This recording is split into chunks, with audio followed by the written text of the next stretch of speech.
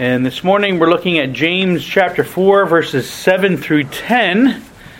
But I'll begin reading at verse 1 of James 4 and read through verse 10. So now to the reading of God's holy word. Where do wars and fights come from among you? Do they not come from your desires for pleasure that war in your members? You lust and do not have. You murder and covet and cannot obtain. You fight and war, yet you do not have because you do not ask. You ask and do not receive because you ask amiss, that you may spend it on your pleasures. Adulterers and adulteresses, do you not know that friendship with the world is enmity with God? Whoever therefore wants to be a friend of the world makes himself an enemy of God. Or do you think that the Scripture says in vain, the Spirit who dwells in us yearns jealously, but He gives more grace. Therefore, he says, God resists the proud, but gives grace to the humble. Therefore, submit to God. Resist the devil, and he will flee from you. Draw near to God, and He will draw near to you. Cleanse your hands, you sinners, and purify your hearts, you double-minded. Lament and mourn and weep. Let your laughter be turned to mourning, and your joy to gloom. Humble yourselves in the sight of the Lord, and He will lift you up. Seek the Lord's blessing on this, His holy word. O gracious God in heaven, we do rejoice and give thanks to You for Your word. That is our only infallible rule for faith and life. And as we come to this passage this morning, we ask, Father, that You would give us wisdom and guidance, that You would help us to see the truth that is here, and that You would truly bless Your word as it goes forth. In the name of the Lord Jesus Christ we pray. Amen. It is time to wake up. For too long, we have been resting in the ease and the comfort of peace and prosperity. Indeed, compared to many places in the world, it's been relatively easy to be a Christian in the United States. We have great freedom and liberty to worship as we wish. There's little sacrifice as we seek to live out our faith. And there really isn't much, and has not been much, in the way of opposition and oppression. Well, such ease has a way of lulling us, as the church, as we let down our guard, forgetting that we're sinners surrounded by sinners and that we live in a fallen and sinful world. Indeed, we forget that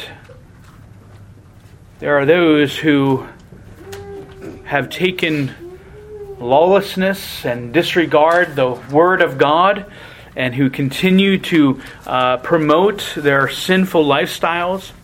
And even it's gotten so bad that materialism, wisdom, and the lifestyles of the world have taken root, even in the church, as many have come to think that it's possible to be friends with the world and friends with God. But as James reminded us in verse 4, such a dual friendship is impossible.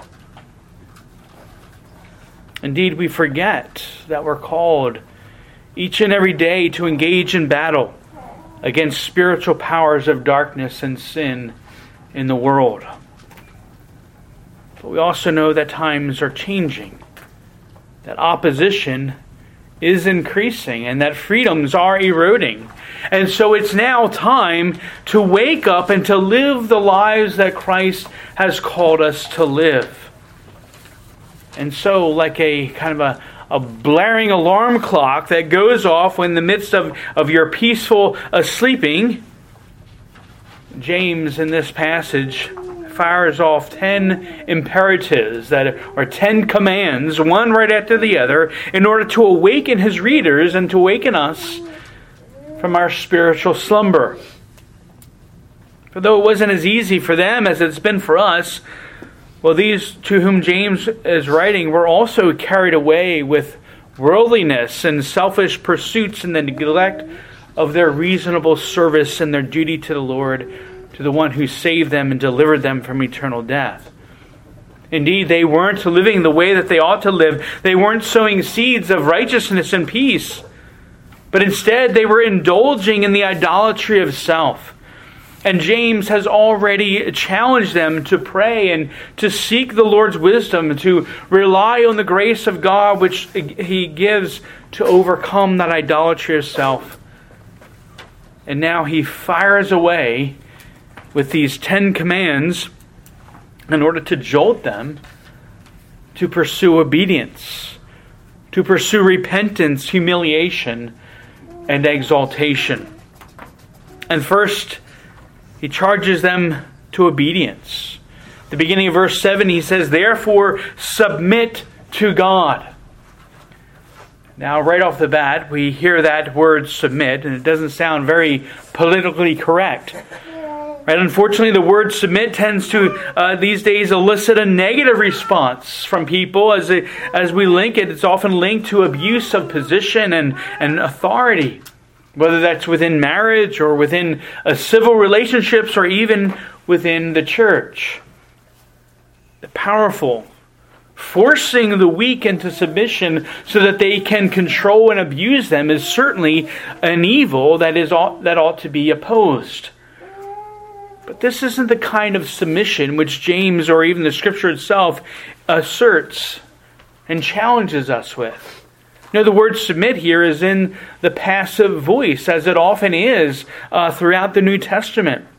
And literally then the understanding is you submit yourselves. That is, submission is something that's done willingly by the individual, and it's not something that is done by compulsion from someone else. It's done willingly out of respect for the authority of the one over you. Again, this is the sense of the command to submit that is found throughout the New Testament. And so we see that citizens, for example, are to willingly submit to the civil rulers that God has placed over them. Members in the church are willingly to submit themselves to the authority that God has given to the elders. Servants are to submit themselves to the authority of their masters, or we might say their employers. Children are to submit to the authority God has given to their parents. Wives are to submit to the authority that God has given to the husbands in the home. And what's interesting, although it doesn't really involve the authority per se, but we do find one other charge to submit in the New Testament, and that is believers are to submit to one another as a way to serve and minister to one another, putting the needs of others before their own. Now, when we again think of the word submit, it most clearly shows this respect for authority when we obey.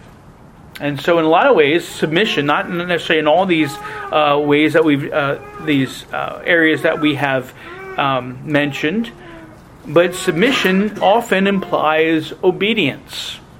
And so we obey the laws of the land. Children are called to obey their parents. Employees are to obey their bosses because they respect the authority of the one over them. And when there's no respect, there's typically no obedience, and therefore there's no submission.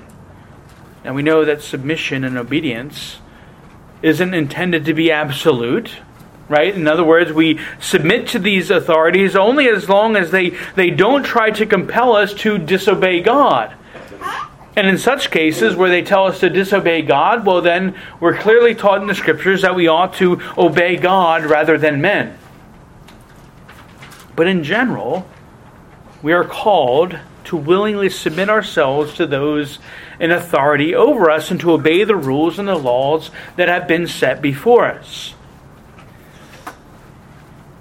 Now, if we are to submit to the authority that God has put in place among men, well then certainly we must submit to the supreme and perfect authority of God, whom we must obey of His laws and commands.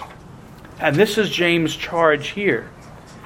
Now, of course, the problem is very often that our sinful nature doesn't want to submit to any authority at all. Right? We are by nature rebellious against the authority of God and the authority of man. We want to be our own boss, our own authority. And so again, it's the idolatry of self that comes into play as we want to support ourselves as the one with supreme authority.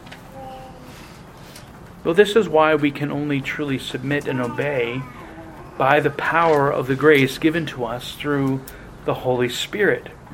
You see, without Christ, we won't willingly submit and obey His commands, or anyone else's commands for that matter. But you see, the call to submit here is more than just outward obedience to this rule or that. There's plenty of people who obey rules outwardly, but inwardly, there's no respect and certainly no heart of submission. They conform outwardly, but inwardly they're still in rebellion. And this mere outward conformity isn't what James has in mind here. No, the word submit literally means to arrange under. And so we're to arrange ourselves under God's authority, under His supreme and gracious lordship. Submitting ourselves to God involves not only outward obedience to His word, and that is important, but also inwardly conforming our whole lives to His revealed will, so that we might live consistently in heart, mind, word, and deed with the glorious and perfect image of the Lord Jesus Christ. We submit not only our actions, but our heart, mind, and wills to God, striving in His grace to live according to the rule that He has given to us in His Word. Indeed, this is precisely what Jesus Himself did in the Garden of Gethsemane on the night before His death. Remember, He prayed 3 times to the Father that the coming cup of affliction would pass from Him. And yet 3 times He prayed to the Father, "Not my will, but your will be done." And this demonstrates for us very clearly that Jesus lived His whole life in full submission to the will of His Heavenly Father. And because He's now secured for us salvation and the forgiveness of sins, and He has established, He has now been established as Lord and as King over us, well, we owe Him obedience. We must respect His authority, and we must submit to Him. We must willingly seek and serve His will rather than our own. And so the charge here is, submit therefore to God and to the Lordship of Jesus Christ in your life. But a problem arises when we strive to faithfully do this. You see, as we seek to conform our lives and our will to God's revealed will, we know that we have an adversary that diligently seeks to interfere and that seeks to lead us astray with various temptations to sin. Even as he did with Eve in the Garden of Eden. Satan will distort the truth of God's Word. And he will seek to entice us to rebel against Him. And Satan is relentless in his attacks, and he's going to be very personal. He's going to strike out at what we hold most near and dear to us. And he's going to drive wedges. He's going to take away. He's going to stir up envy and jealousy. He'll do anything to keep God's people from serving faithfully. Peter warns in 1 Peter 5:8, your adversary, the devil, walks about like a roaring lion, seeking whom he may devour. That's a pretty graphic image. Satan seeks to devour us by keeping us from submitting to the Lordship of Christ in our lives. Well, this assault of resistance from the evil one must itself be met with resistance. As James then charges in the second part of verse 7, resist the devil and he will flee from you. Now here, resist is a military term. It means to stand firm, to hold the line of battle, to not waver or cave in. And this is precisely what we must do against the assaults of the evil one. We must resist and stand firm. Now, what makes this all the more challenging, though, is that though we have these assaults from Satan coming from us from the outside, is that we also very often have Satan has a willing ally within us, a saboteur, one that is aroused, that will seek to align himself with Satan and lead us into sin. This inner adversary is that remnant of the sin nature that continues to dwell in us. And so Satan will often use the sins, the desires, and the temptations that we most struggle with as a way to lead us away from God's will. I mean, it's greed, envy, lust, hatred, whatever it is. The devil doesn't want to make us do anything. Indeed, in our own sinful desires, we do what we want to do. Satan just lays before us the temptation. And so how do we resist Satan? How do we resist our own sinful desires? Well, the Apostle Paul reminds us of the gracious gift that the Lord has given that we might defend ourselves. Even the whole armor of God that has been given to equip us for battle. In Ephesians 6, we have this armor. It involves the belt of truth, the breastplate of righteousness, the shoes of the gospel of peace, the shield of faith, the helmet of salvation, and the sword of the Spirit, which is the Word of God. And so we are equipped with this great armor, and yet we also have prayer. We have the abounding grace of God given to us when we seek after it. We have the fellowship and the encouragement and the ministry of the saints. We have the reading and the preaching of God's Word and the sacraments. All these are given to us to help us grow in faith so that we might stand against and resist the devil and his temptations. And James reassures here that if we resist Satan, he will flee from us. Right? This is certainly true and right. But again, even here, we must be careful that we don't lull ourselves into thinking that when we battle against Satan and his temptations, that it's just one and done. Right? That we go in, we enter the battle, we resist the devil, he flees from us, and then we rejoice and give thanks, and that is a good thing. And we should rejoice and give thanks. But we can't let up on our vigilance. Because we know from experience that Satan doesn't tire very easily.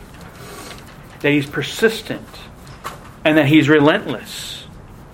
And if we take a stand against him, we know that he will come back around at another opportune time, even as he did with Jesus.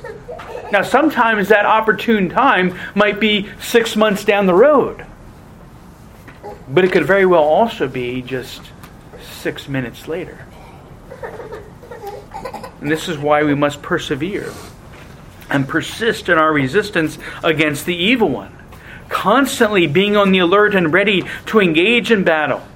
And again, this was Jesus' constant reminder to his disciples. To be on the alert, to stay awake, to watch out, to stand guard. Because the more we submit our lives fully and completely to the Lordship of Jesus Christ, the more we can expect Satan to assault us. But also, as we look to the Lord to give us grace and strength to overcome these assaults, we also will be able to resist the devil even more so the next time. And that surely he will flee from us.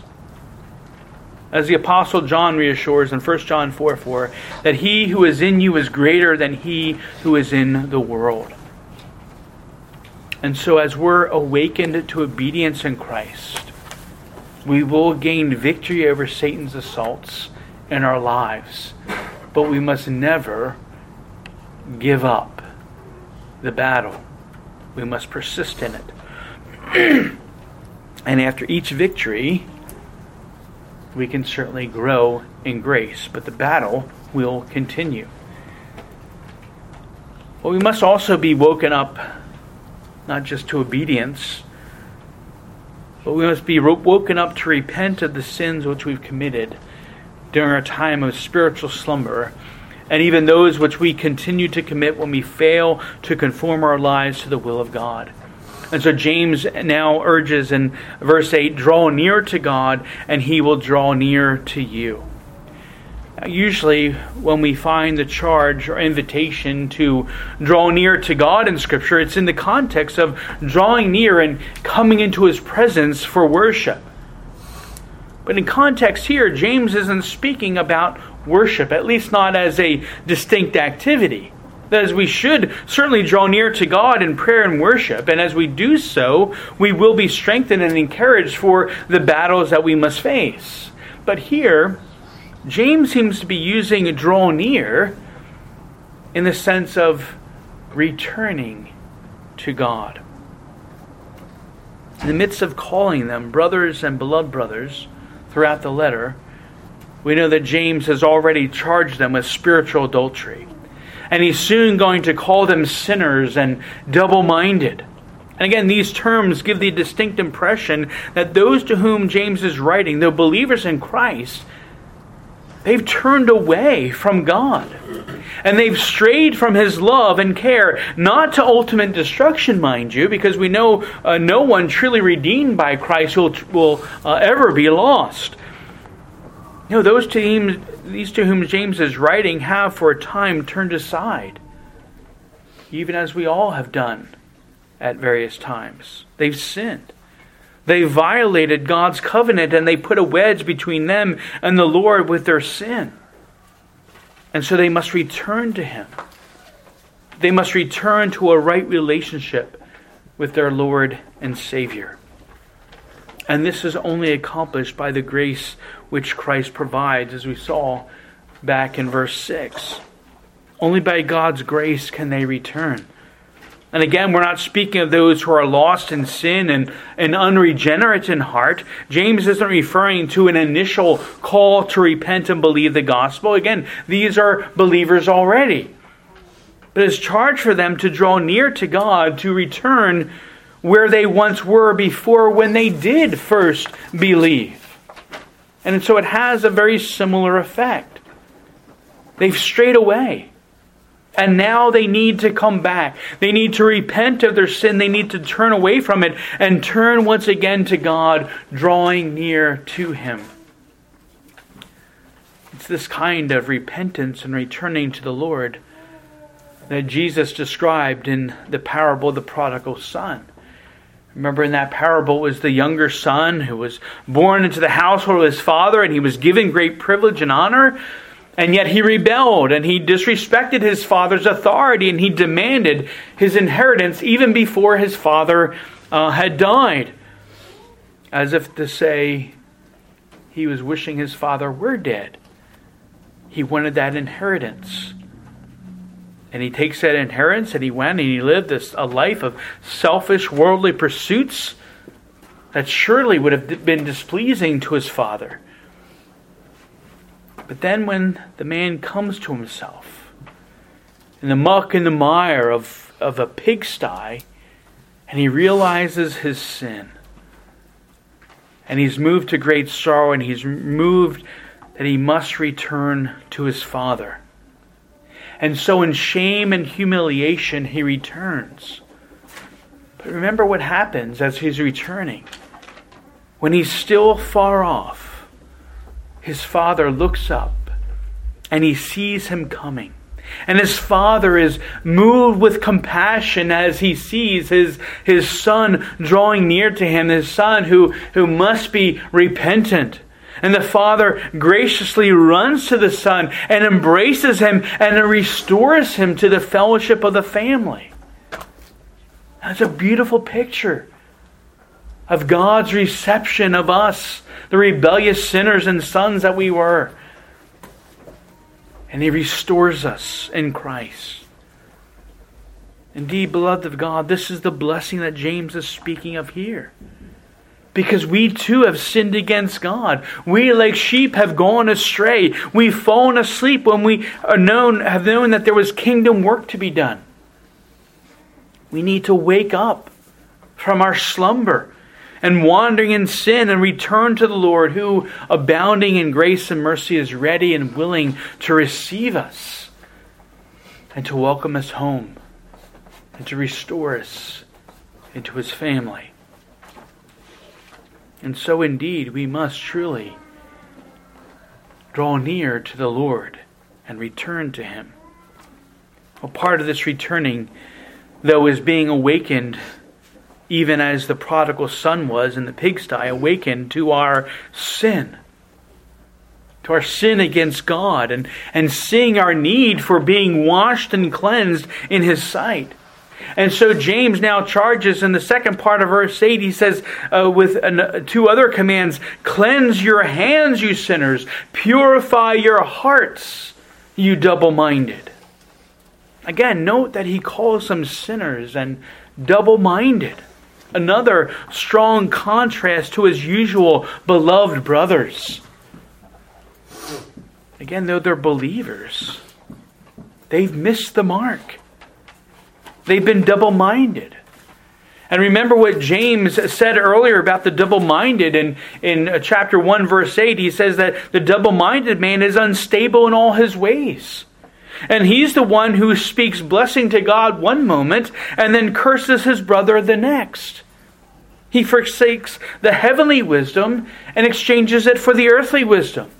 He is the one who tries to be friends with the world and friends with God at the same time, which is impossible because they're opposed to one another. This one then needs to clean up his act, so to speak. Cleanse your hands. Purify your hearts. And especially James highlights hands and hearts are mentioned here to specify not only outward deeds, but also the attitude of one's heart. Right? It's not just what we do, but it's what we think and what we say. Both are dirty. Both are marred by sin. As we noted before, the tongue and one's actions reveal what's in the heart. And if there's garbage in their hearts, well, then their words and deeds are going to be garbage. And if their words and deeds are garbage, well, it likely means that there's sinful garbage in their hearts that needs to be cleansed and purified. And so as they wake up from this spiritual slumber and see their sin in thought, word, and deed, they need to be cleansed and purified so that they can enter the presence of the Lord with clean hands and a pure heart. But the cleansing that's needed isn't anything that we've done or could do. Again, it's only possible through Jesus Christ.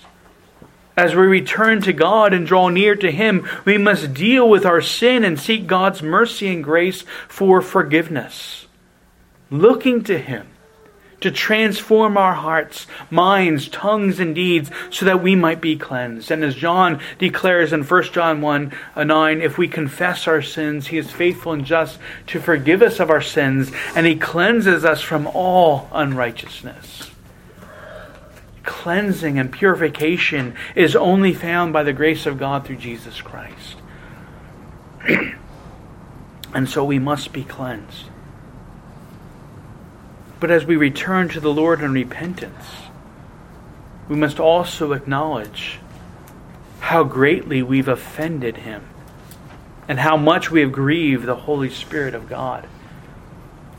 And then we have the final commands in verse 9, lament and mourn and weep. Let your laughter be turned to mourning and your joy to gloom. Now, some misunderstand James' charge here and think that we must walk around in perpetual gloom and mourning because of our sin. Well, not only would this contradict the Apostle Paul's charge to rejoice always, again I say rejoice, but it also would contradict James' own words earlier in chapter 1, verse 2, when he said, count it all joy when you fall into various trials. And so clearly James isn't telling them to walk around like somber sticks in the mud.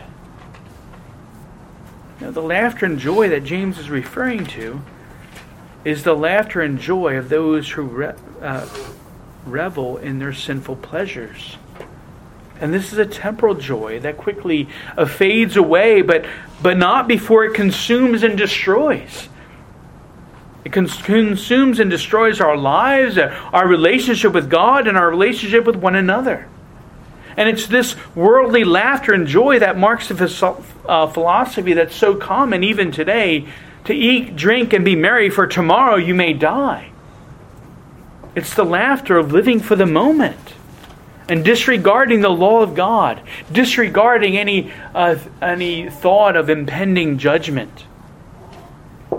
It's such revelry that James wants us to turn away from. We should turn away from it. We should mourn for our sin. We should mourn for the fact that we've violated God's holiness and that we have trampled upon the precious blood of the Lord Jesus Christ, the very blood that has secured our salvation.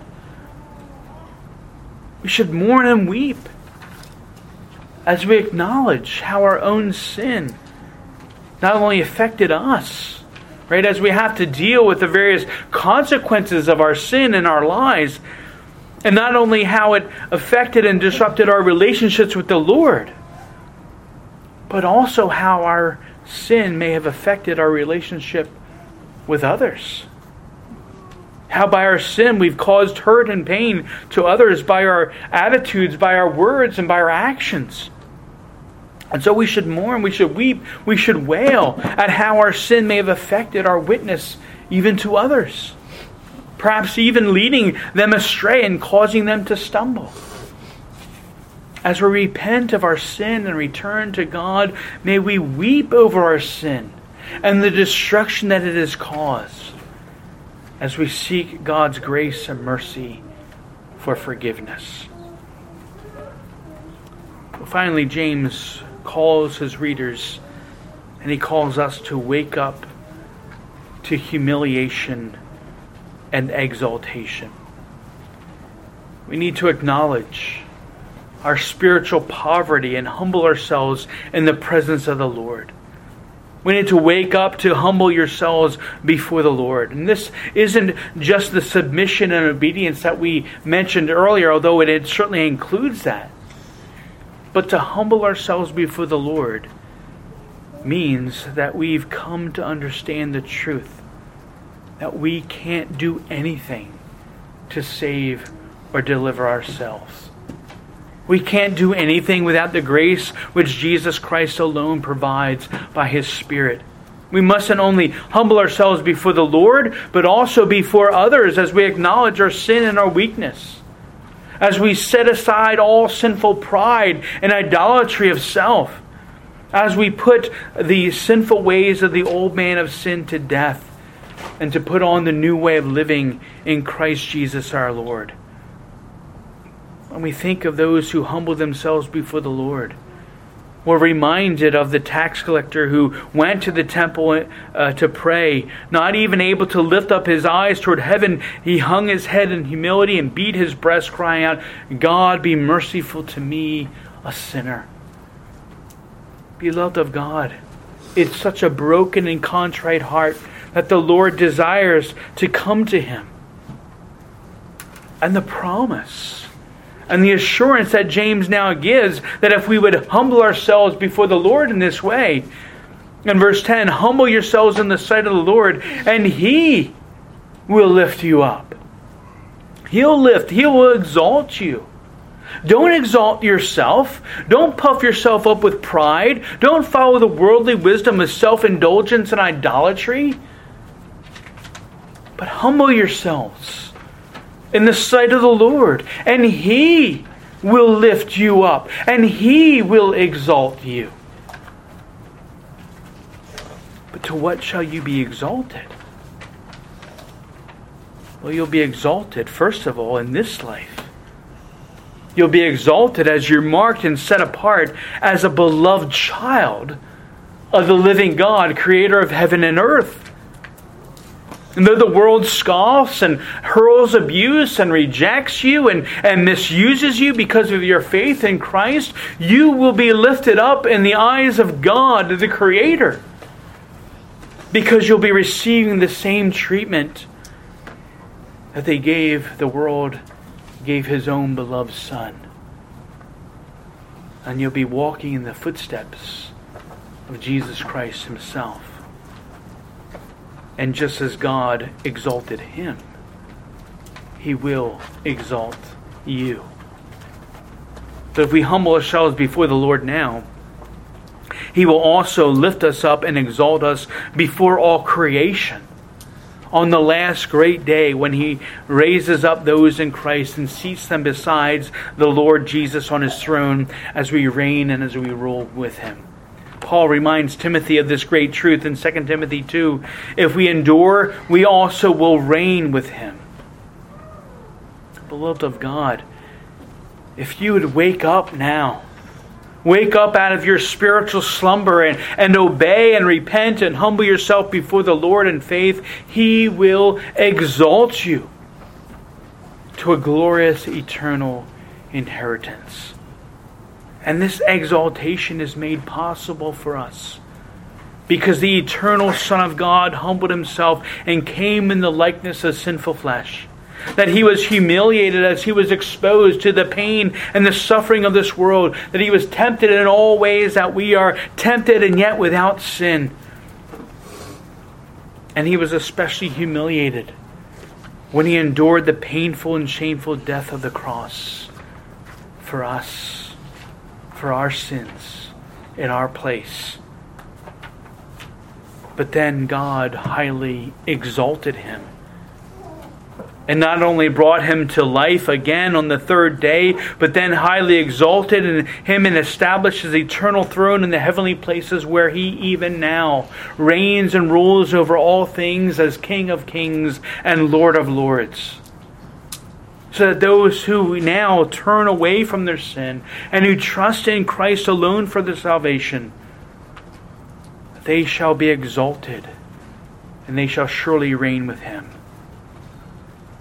Friends, until that time of greater exaltation, as we live in this life, as we continue and engage in that daily battle against the evil one and resisting his temptations, we must wake up. We must wake up and exalt him and exalt his Christ and exalt his gospel in our own lives, living the way that he's called us to live, so that he alone would be glorified in us and through us. Let's pray. O gracious God in heaven, we rejoice and give thanks to you, Father, for this reminder that we would truly wake up. And as we hear these commands being issued forth, one right after the other, that we must truly be submissive to your will, humble ourselves before you, turn away from our sin, resist the evil one, knowing that you will exalt us. You will exalt us before our enemies in this life, but especially you will exalt us on that last great day before all creation. Because as you have called us to live these lives in humility and suffering, following the footsteps of our Savior, all to the praise of your glorious name. Father, we pray that your Spirit would truly impress these truths upon our hearts, drawing us all closer to yourself. And that even through, as we strive to live our lives in conformity with your will, that you would help us to be beacons of light and hope to this community, that our church would be such a beacon and light, that many would see the witness, that they would see our love for one another and our love for you, and that they would ask for the reason of the hope that is in us. That you would give us the words to speak, that they too might join with us in this chorus of praise and thanksgiving, that you alone are God. You alone are the Lord and King. You alone are our Savior and Redeemer. Father, we pray that you would impress these things upon our hearts. In the name of the Lord Jesus Christ we pray. Amen.